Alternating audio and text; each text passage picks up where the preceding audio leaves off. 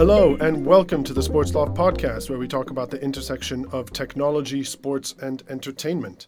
Today we have a fascinating conversation with some industry leading experts to give listeners an insight into some of the key issues developing in sports investment technology right now. And we're really looking forward to getting into it. So without further ado, I will introduce our guests. Returning to the Sports Loft podcast are Tom Reed, the Chief Commercial Officer at Sportsloft member Spock. Tom, welcome back to the podcast. Thanks for having me back on, Yanni. Excellent. And also returning is the Chief Revenue Officer of FIVO, Josh Rose. Josh, welcome back to the Sportsloft podcast. Good to be here, Yanni. Thanks. And joining us for the first time, and very much hopefully not the last, is Jenny Mitten. Jenny is the Director and Women's Sports Lead at M&C Saatchi Sport and Entertainment. And she's worked on some of the biggest sports sponsorships around, including O2 and England Rugby, NatWest and England Cricket, BMW in the Olympics, and Virgin Media for the Paralympics. And she also advises a number of fantastic organizations such as the UNICEF UK Sport Advisory Board, the Sport and Recreation Alliance, which is a government advisory group, and the Girls Rugby Club, which is global clubs uniting to get girls to play the sport at any level. Given that today we're going to be talking about the rise of women's sport, it's fantastic to have Jenny in the Sports Off podcast. And Jenny, thank you very much for joining us. I'm delighted to be here, guys. Thank you. Well, let's get going as we usually do with our icebreaker, our favorite moment of the sporting week. And we were talking a little bit earlier, Jenny, about the rain causing what would have been one of your favorite moments to not come to fruition. So tell us a little bit about that and what actually replaced it as your favorite moment. Well, we're not going to talk too much about the cricket because I think there's some very happy people on our call about that result. But my sporting moment is actually the Women's World Cup. And it's not the Lionesses because, they did put out the performance we wanted. It was Jamaica, France. You've got France, which has got a really strong side, and Jamaica, which had to crowdfund to get to the World Cup, to get people to pay their expenses. And from their first game against a big European team, they've come away with a point, which I thought was fantastic. So that was my sporting moment of the week, to get behind the Jamaica girls. Did you stay up to watch it? I didn't. I was one of those terrible fans that watched it back on replay. So I did the classic, had a look at Twitter, saw the fantastic results and commentary, and then went and watched it back. Excellent. Well, we'll definitely be talking about that in a second. Turning to the other half of that conversation, Tom, what was your favorite sporting moment of the week that doesn't include the Ashes? Yeah, so I won't mention the cricket, but it has actually been a pretty good week for Australia outside of the cricket. Obviously, the Women's World Cup is on at the moment. The Matildas got a win to open up the tournament against Ireland, which was great. But for me, it is the FINA World Championships are on at the moment, the swimming. There was a race which was dubbed as the greatest race of all time between Ariarne Titmus, Australian swimmer, Katie Ledecky, the greatest swimmer of all time, and then Steph McIntosh, the rising star from Canada. All three of those have held the world record in the 400 meters freestyle at various times throughout their lives, and they were going head to head in this. And Ariarne Titmus beat Katie Ledecky and Steph McIntosh and got the world record at the same time. So that was for me that was my moment of the week. That's I'm going to have to go back and rewatch that. Thanks for the tip, Josh. What's yours? So mine was Messi kicking sort of the game-winning goal for Inter Miami CF and the MLS.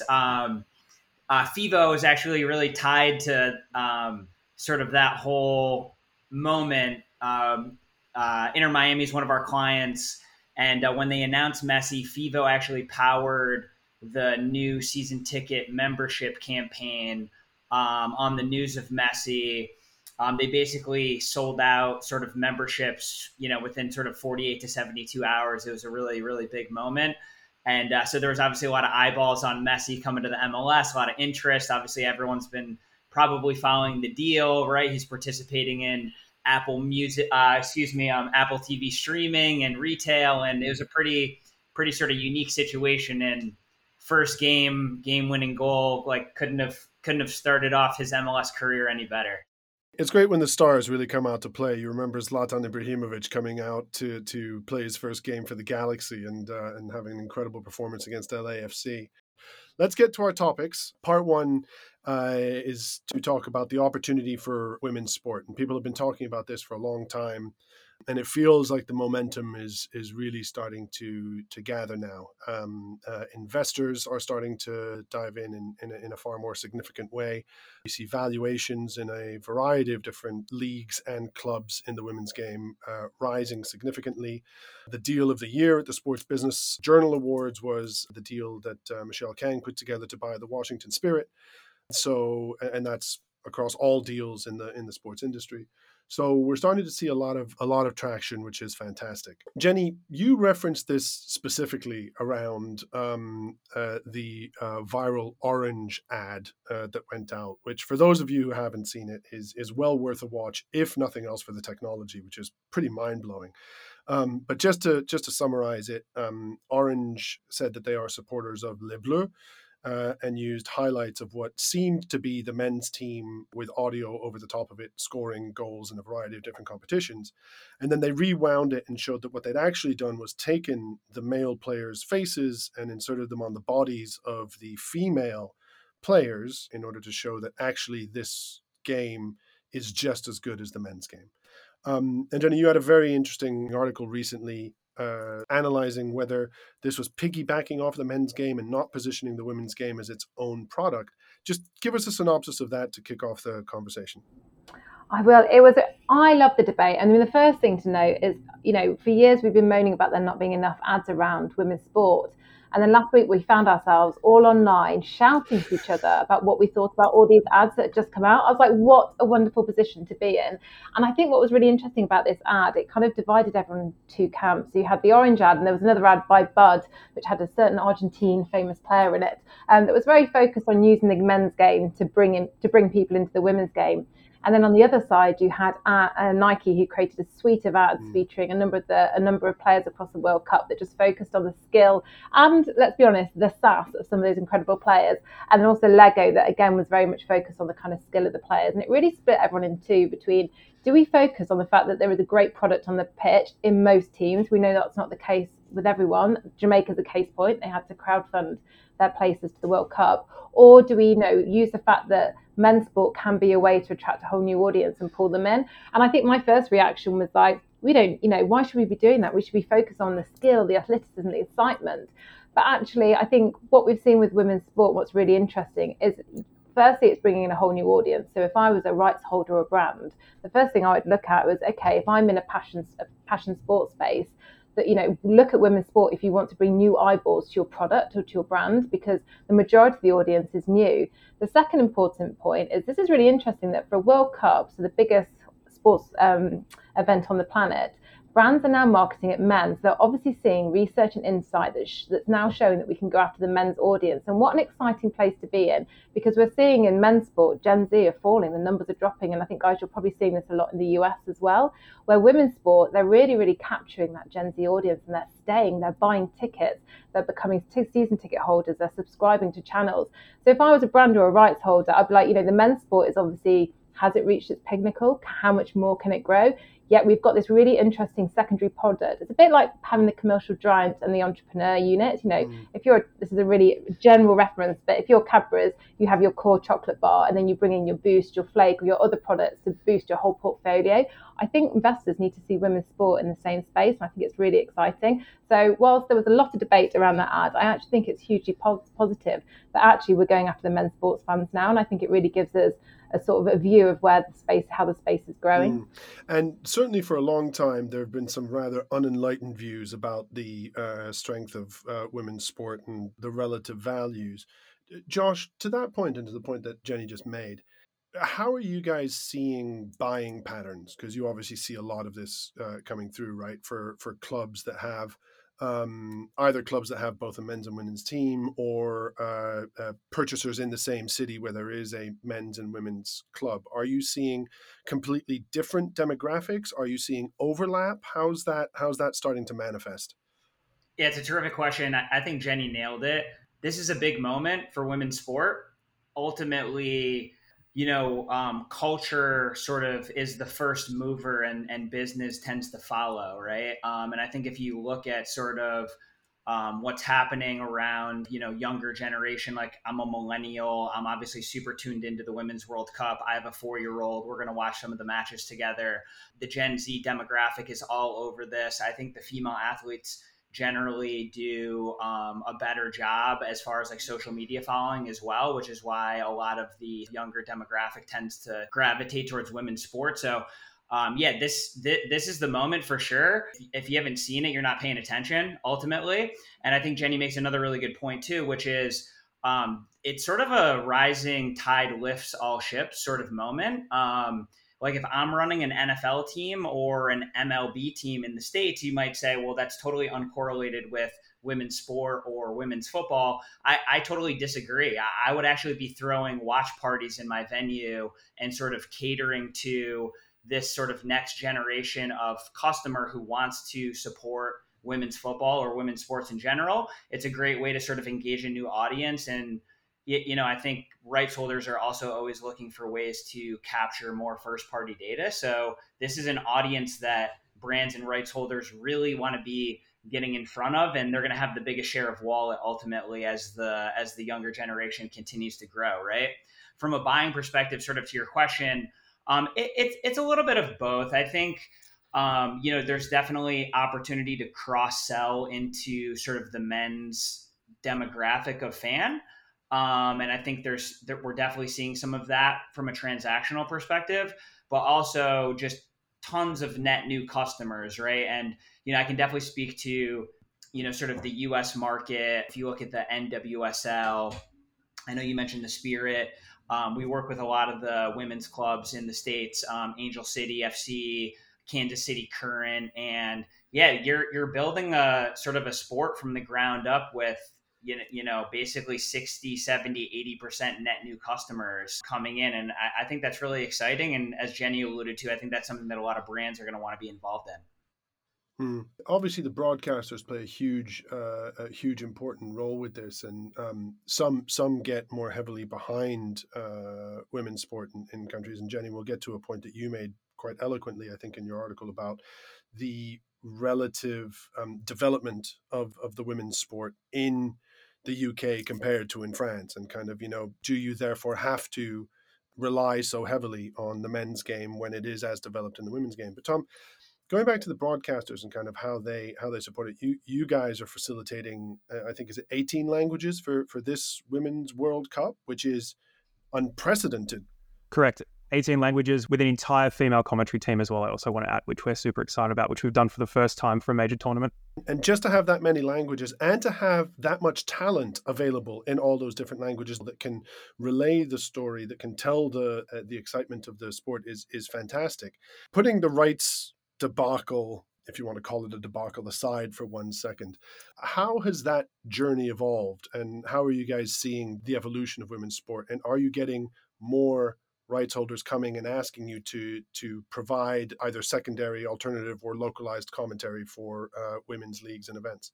Yeah, so I think from a production perspective for the sports production industry as a whole, so yeah, as you said, taking rights to the side of it, for the last 5 years, we've seen like a big increase in almost parity in production between men's and female sports. So if you're producing an event with 6 cameras and a 6-camera setup for a men's event, then you're starting to see them do the exact same thing for the women's event. And because it's the production quality, in the past, women's sport probably had a few less cameras. They try and cut corners, try and cost saving on productions, which was unfair for the sport and the quality of the sport. But these days, you're seeing a lot more parity in the production side of things. So the men's and women's games are produced almost exactly the same. And I mean, we see that we almost have parity in the amount of sports that we're used for, which is great. And then, I mean, for the Women's World Cup, that's a good example. So like we're doing 18 languages for the Women's World Cup, primarily for TSN, our partner in Canada. We've got the exact same contracts we had for the Men's World Cup. So they're treating it exactly the same themselves. They're like, well, if we did this for the Men's World Cup, we're going to do this for the Women's World Cup as well.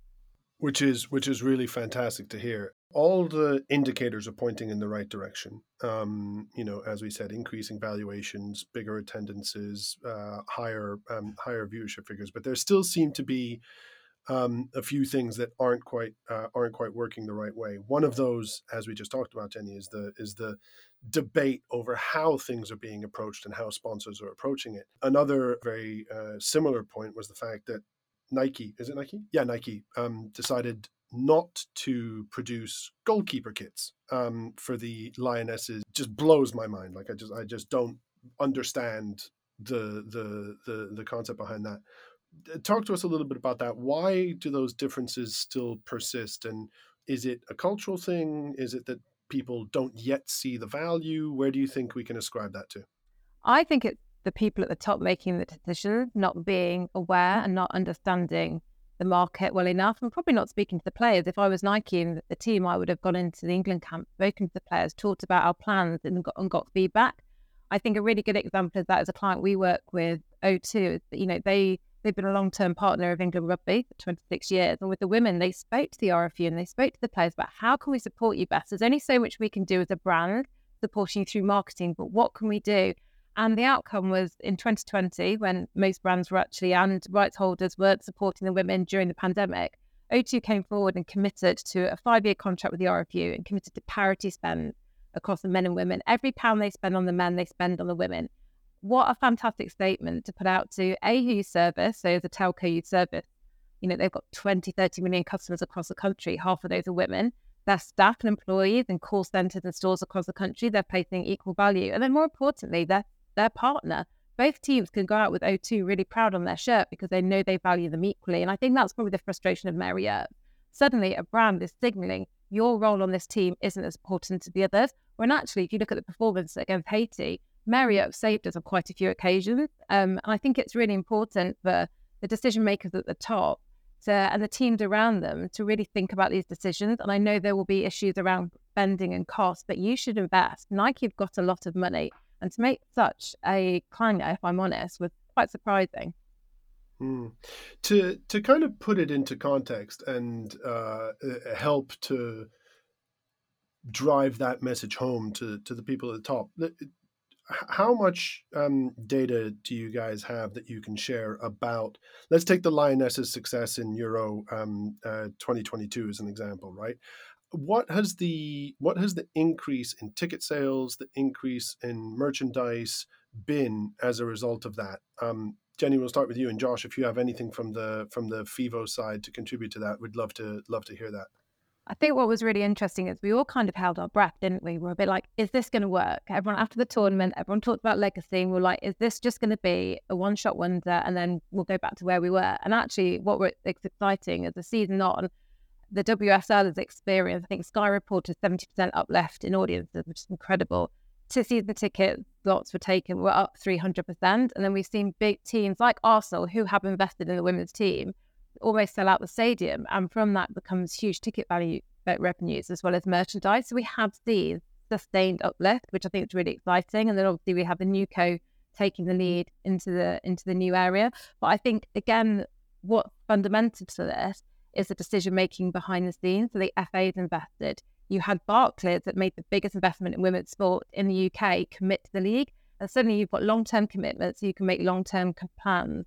And that's enabled them to grow. And they've actually made the most of that opportunity, which we don't see in every sport. And that's not to say we're perfect. So we saw this issue, obviously the Lionesses have been talking about the bonus issue with the FA. So it's sort of taking those small steps. And I think there isn't an endless pot of money. We can't invest in everything how we want. So we have to make strategic decisions. And I think that was the issue with the Nike decision, is making a strategic decision on how we support the team, the best way to do that. I think that's where they got it wrong.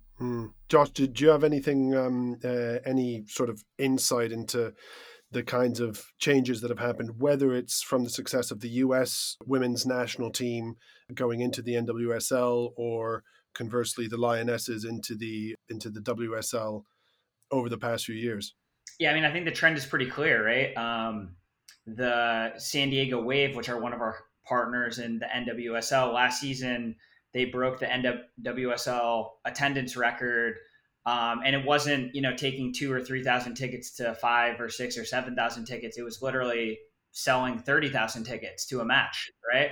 And I think if you look in the UK, you're going to see Women's Super League. You're going to see matches getting put into the into the men's buildings, into the larger stadiums, and they're going to sell those games out. So I think the trend is super clear.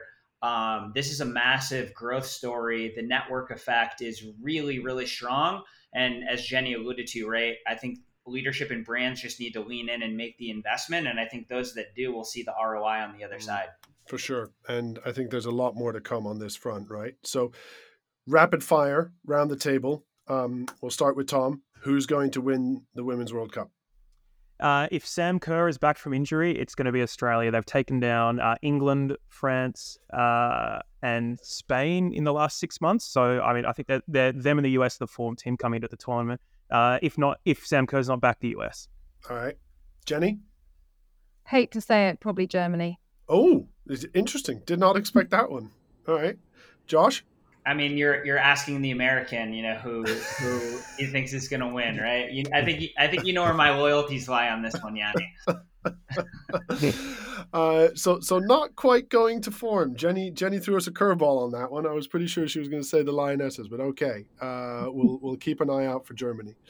Let's move to the next topic, which is creatively titled, "Is Netflix coming for live sports?" So to put this into context, as we all know, and as we talk about slightly incessantly in the sports industry, Netflix and sports adjacent, I just did air quotes for those of you listening, sports adjacent programming, sports programming has been tremendously successful for Netflix, let alone some of the rights holders who've been involved with it, notably Drive to Survive and Formula One. Everybody talks about the Drive to Survive effect that has some say saved Formula One. Personally, I think that discounts the work that Liberty have done in terms of setting up the infrastructure to be able to take advantage of that tipping point. But the impact is doubtless a huge one. But then there's also been a hint of Netflix potentially coming into live rights with potentially streaming a live golf competition. There were rumors about them bidding for the actual Formula One live rights in the US as well. So first up, gut reactions. Do sports need Netflix? And do sports need the Drive to Survive of insert sport here? Start with you, Tom. Do sports need Netflix? Yes, sports does need Netflix. You look at the traditional broadcast, the state of the traditional broadcast industry right now, it's in secular decline. So they need a player like Netflix, which is now the biggest broadcaster in the world, to really start to go all in on the category, just to sort of create the competition and to keep the rights wave flowing in the direction that it's going. Netflix, along with the other major tech companies, continuing to go all in is definitely needed for the sports industry, definitely. Jenny, what's your view? I absolutely agree with Tom. And I think what's really interesting, we're seeing some of those really exciting production companies that produce for the likes of Netflix, like Reese Witherspoon's Hello Sunshine, now starting to move into the sports space, and especially women's sport. And suddenly you've got these fantastic directors and storytellers who can really elevate what we're doing. We're used to sports reporting in the newspapers, we're used to like live TV show coverage. Where actually, ultimately, people love a good story. This is why we buy movie tickets and sit in the cinema in the dark for 2 hours. And Netflix can bring that into your home and do that deeper piece. So whilst I know there is a bit of a snide point around, another Drive to Survive, they're obviously still working because whilst Netflix is really sort of tight on its numbers, as are Amazon, they're still producing these shows. There's clearly some interest there. And you look at the sports that have had success so far on Netflix. It's Formula One, cycling, tennis, and golf, which are four sports which are major global legacy sports brands, which have been either plateauing in popularity or even sort of in slight decline because they've got aging audiences. So those sports we've seen the most success out of them because they've been able to now either tell their stories a bit more to a new audience, be able to reach the Gen Z audience a bit. So it's certainly for those that marquee legacy sort of sports out there. It's a hugely important part of the of their media mix. Very interestingly, also, I was having this conversation with somebody the other day, and this is slightly off topic, but I think it's worth kind of rehearsing. All of those are individual sports. Yes, you can play doubles in tennis. Yes, Formula One, conceptually you have a teammate, but part of what makes it so interesting is how those battles transpire between teammates, how you can secure your seat for the next season. Do you guys think that there is an added benefit to those individual sports of showcasing the personalities and seeing this movement that Jenny, you were talking about, and Josh, you alluded to earlier as well, that a new generation is being tied more to the performance of the athletes and the stories of the individual athletes than necessarily to clubs or to teams overall. How's that? How are you perceiving that, Josh? I mean, I think it's, Netflix and sports is highly complementary, right, to one another. I think you're seeing Netflix sort of considering dabbling more into this space because, frankly, they need to. Like if you've been paying attention to the tech ecosystem over the last sort of 12 to 18 months, Netflix got hammered last year. Subscriber counts were down, growth was slowing. You're sort of seeing them test sort of an ad driven model, right? Which is sort of a new model. So I think Netflix is very much in experimentation mode. Like they have an appetite to sort of experiment and do new things. And then sort of as Tom alluded to, I think this is great for challenger brands or sort of, sports that need help with distribution, right? Like I don't think you're going to see some of the more sort of premium legacy brands like an NFL necessarily come into Netflix, right? Premier League come into Netflix. Like they have great distribution already, but you're going to see tennis, golf, Formula One. There's almost 250 million subscribers on Netflix worldwide. So it's like they have crazy distribution.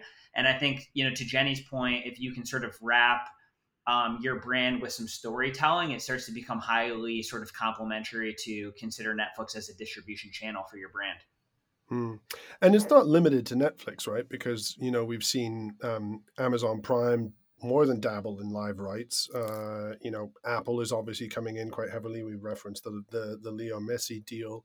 How do you see the sort of landscape playing out over the next few years, especially as more and more rights start to become available, Jenny, right? So you have all of the traditional sports, you have new formats in all of those traditional sports, you have women's sports coming out as a separate vertical, which is going to have its own audience, and then you have sort of the sports adjacent programming as well.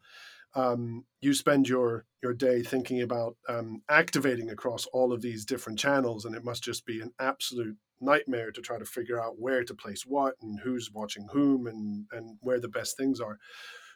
When you look in the crystal ball, what do you see over the next few years from a rights distribution standpoint? Well, I think the starting point is audience behavior. So I think that for any rights holder, that is the key point. So you look at where are your audiences, where are they hanging out, where are they interacting? And I certainly know, when I talk about my goddaughters who are classic Gen Z, when I'm like, yeah, should we chat? And I'm like, I'll WhatsApp you. They're like, Jenny, we don't use WhatsApp. Chat to me in Roblox. We have to be thinking about where our audiences are hanging out and engaging, and how do we take our product, our sports sim in those spaces. So I'm really interested to see how, this is only going to accelerate in terms of how we cut up the rights and how we distribute them. I fully expect in a few years' time that you can drop into Roblox and you can see some highlights or something, and it'll be a way that it'll be ingrained into the game. It'll be part of the game in the format, because that's where Gen Z, if you look across their day between maybe being at school or college, coming at home to seeing their mates, a lot of their time is in these virtual spaces where they hang out.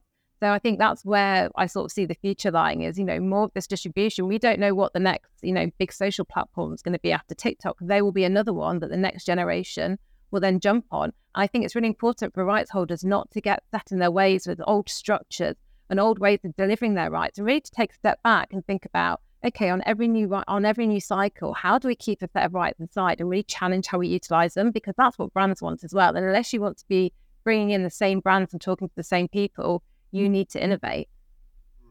And Tom, you guys are ready to go with multiple languages in virtual reality? It's actually something that we're kind of working on. So we'll see how that goes.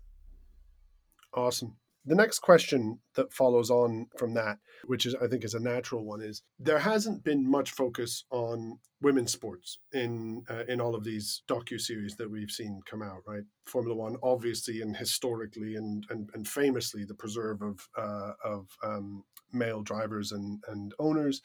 There's been a little bit around the Breakpoint, the tennis one, because the WTA was involved with that. But not a huge amount. If we have seen anything, it's been more around individual storytelling. Deepest Breath, for example, with Alessia Zecchini, which is a fascinating story in and of itself. And the stories in some docu-series around, for example, Billie Jean King and the movement for equal pay in tennis years ago and stuff like that. Jenny, what would you like to see in terms of focus in telling those stories over the next few years? Well, I think firstly, it's back to that storytelling point. There's a really missed opportunity. I would love to be in the corridors when the new co sets up. What are those conversations they're having about the future of the league? The same with the NWSL, when we get this new Bay franchise in place, what those conversations at 6th Street are having with their, the team, how they set up this new club. We've just seen Angel City. I think it was HBO that ran their series. So I'd be really fascinated to see the results from that. And again, we were getting a little bit under the belly and finding out the tough decisions they have to make, how the players are reacting to everything. And I think there's a really strong storytelling in there, which probably from the outset, the reason that, these platforms are going with the big men's tournaments is because they have large reach, right? And ultimately they have to pay for eyeballs. But I think now we're seeing a few of these shows go live. It's a bit of testing the water. Netflix actually recently released Game On, which is a brilliant documentary from Sue Ansis, which is about the state of sports, specifically in the UK. So again, I think maybe that was a bit of a tester for them. Documentary style is quite a safe space because it's a broad subject and it hits talking about equality in society, so you get a broader reach. But I suspect that was them dipping their toe in the water, and I hopefully behind the scenes they're looking at what their next women's sport documentary could be based on the success of Game On. So Josh, Tom, do you have a specific story that you would love to see as a Netflix documentary? I mean, it's kind of already in the can and could be turned into one, but Michaela Schifrin's quest to becoming the greatest skier of all time, which she's been filming herself the entire time, releasing little things on her own YouTube channel. I think her story, and it would be an amazing documentary that Netflix should definitely pick up. The Lindsey Vonn documentary, which was a couple of years ago, was a really good one that HBO did, and Michaela Schifrin's story to actually, Lindsay's was like a fall short, heartbreak didn't get there, and then Michaela actually getting there and then pushing the record herself. I think it'd actually be a really, really strong, really, really good documentary that's focusing on the success of women's sport, which I think you see a lot of the documentaries that are made about women's sport are more about issues around women's sport. And I'd love to see a documentary that's focusing on success inside the sport, which I think was what that documentary would do. Yeah, I think there's two I'd like to see. Honestly, one on the women's side and one on the men's side. On the women's side, would love to see sort of some storytelling around the NWSL in the States. Like, it's been incredible, the growth. Jenny sort of mentioned it. FIVO is actually working with Bay FC on their season memberships. Sort of they're building that audience now, right? So they can start selling season tickets and sort of start to commercialize the fan base there. But it's sort of like once a year, there's a startup that just pops up and starts a new business, right? And that's happened for the last sort of 3 or 4 years in a row where the NWSL is just adding all these clubs. And I think, as Jenny sort of alluded to with Angel City FC, there's a lot of sort of tech and media and sort of celebrity prowess in a club like that. So I think all the ingredients around the NWSL are there for some storytelling. And again, back to sort of Netflix and distribution, it could be really complementary as far as, rising tide lifts all ships kind of moment. And then obviously I'd love to see something on the sort of Wrexham, side of things as well, which is like a really sort of interesting story. And buying a club for $2 million, we'll see where that thing ends up in 3, 4, 5 years, but it's been fun to follow. Actually, just to sort of jump back a second as well, and on the top of what I said earlier around Formula One, Tour de France, tennis, and golf, which are global brands, legacy brands. The biggest global legacy brand right now that is in a bit of a decline is the Olympics. I feel that the Olympics, which is a sport brand which is parity or almost parity between men and women in terms of competitors, has a massive untapped resource in being able to tell its stories a lot better through the likes of a Netflix or an Apple or whoever in the 4 years in the lead up to the events. All these athletes, they really struggle to get their stories told until that 2 weeks of the year that they're actually competing. So I think there's a huge opportunity there. There's a lot of amazing stories around Olympic athletes and outside of the Olympics, which can really be told and harnessed a lot better and could be some really, really compelling content for streamers. I totally agree with that. It's a pity that the Olympics don't have much money to be able to do that.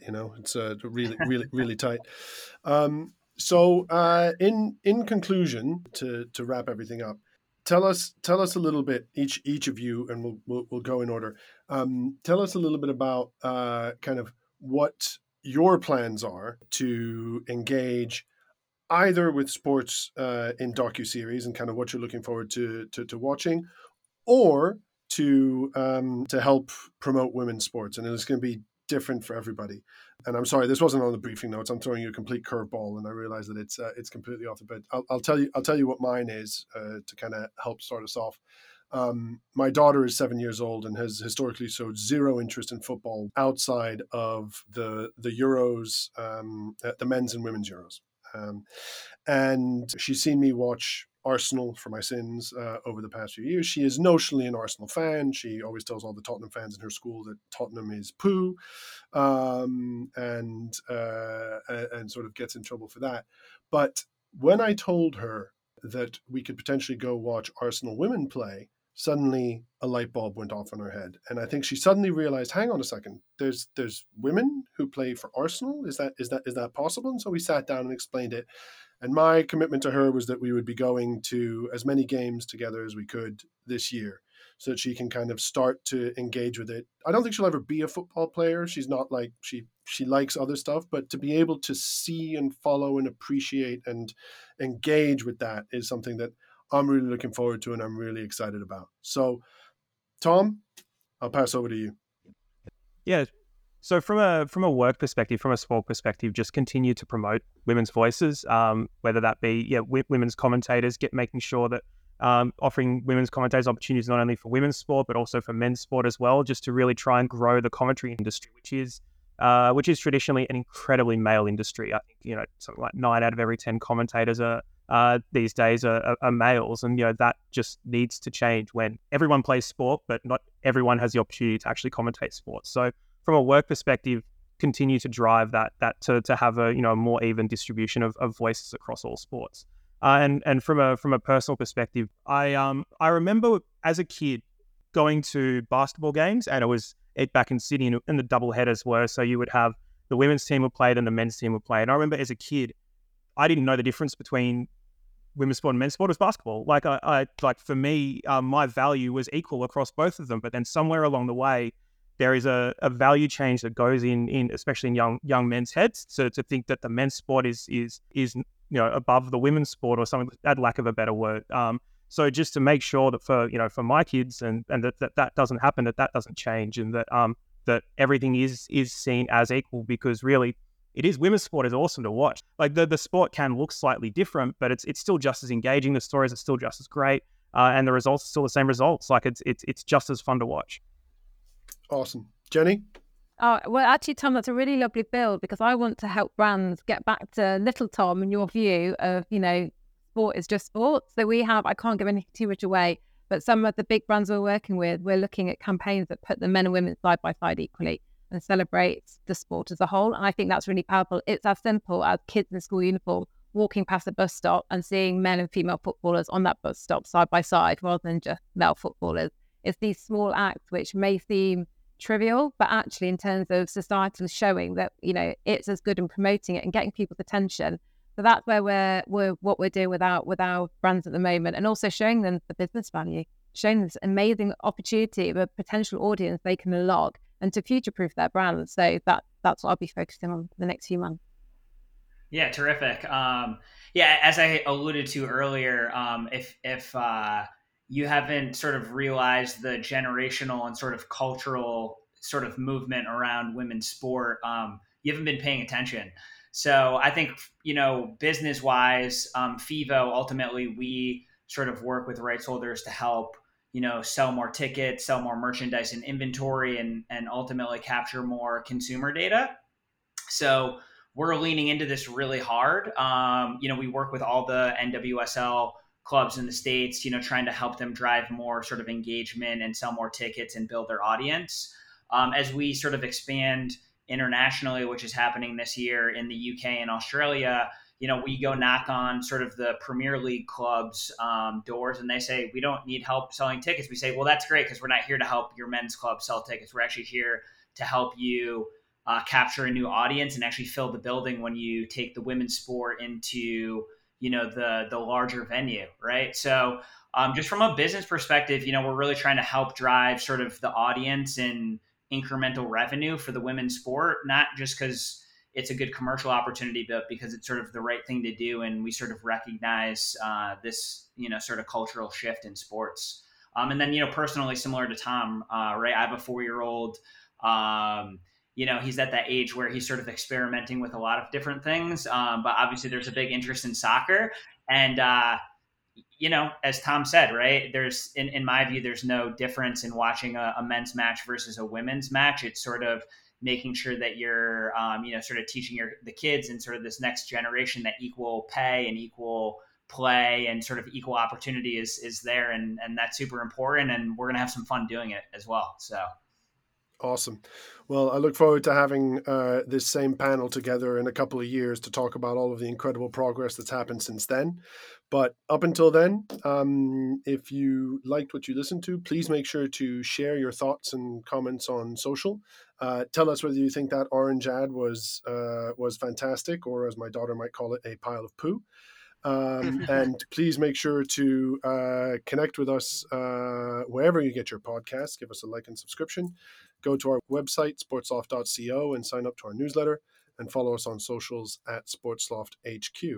All that remains is for me to say a huge thank you to our guests for joining us. So a massive thank you to Jenny. Jenny, thanks for joining us for the first time. It's an absolute pleasure. Thank you, guys. Josh, thank you very much for joining us as well. Thanks, Yanni. This was super fun.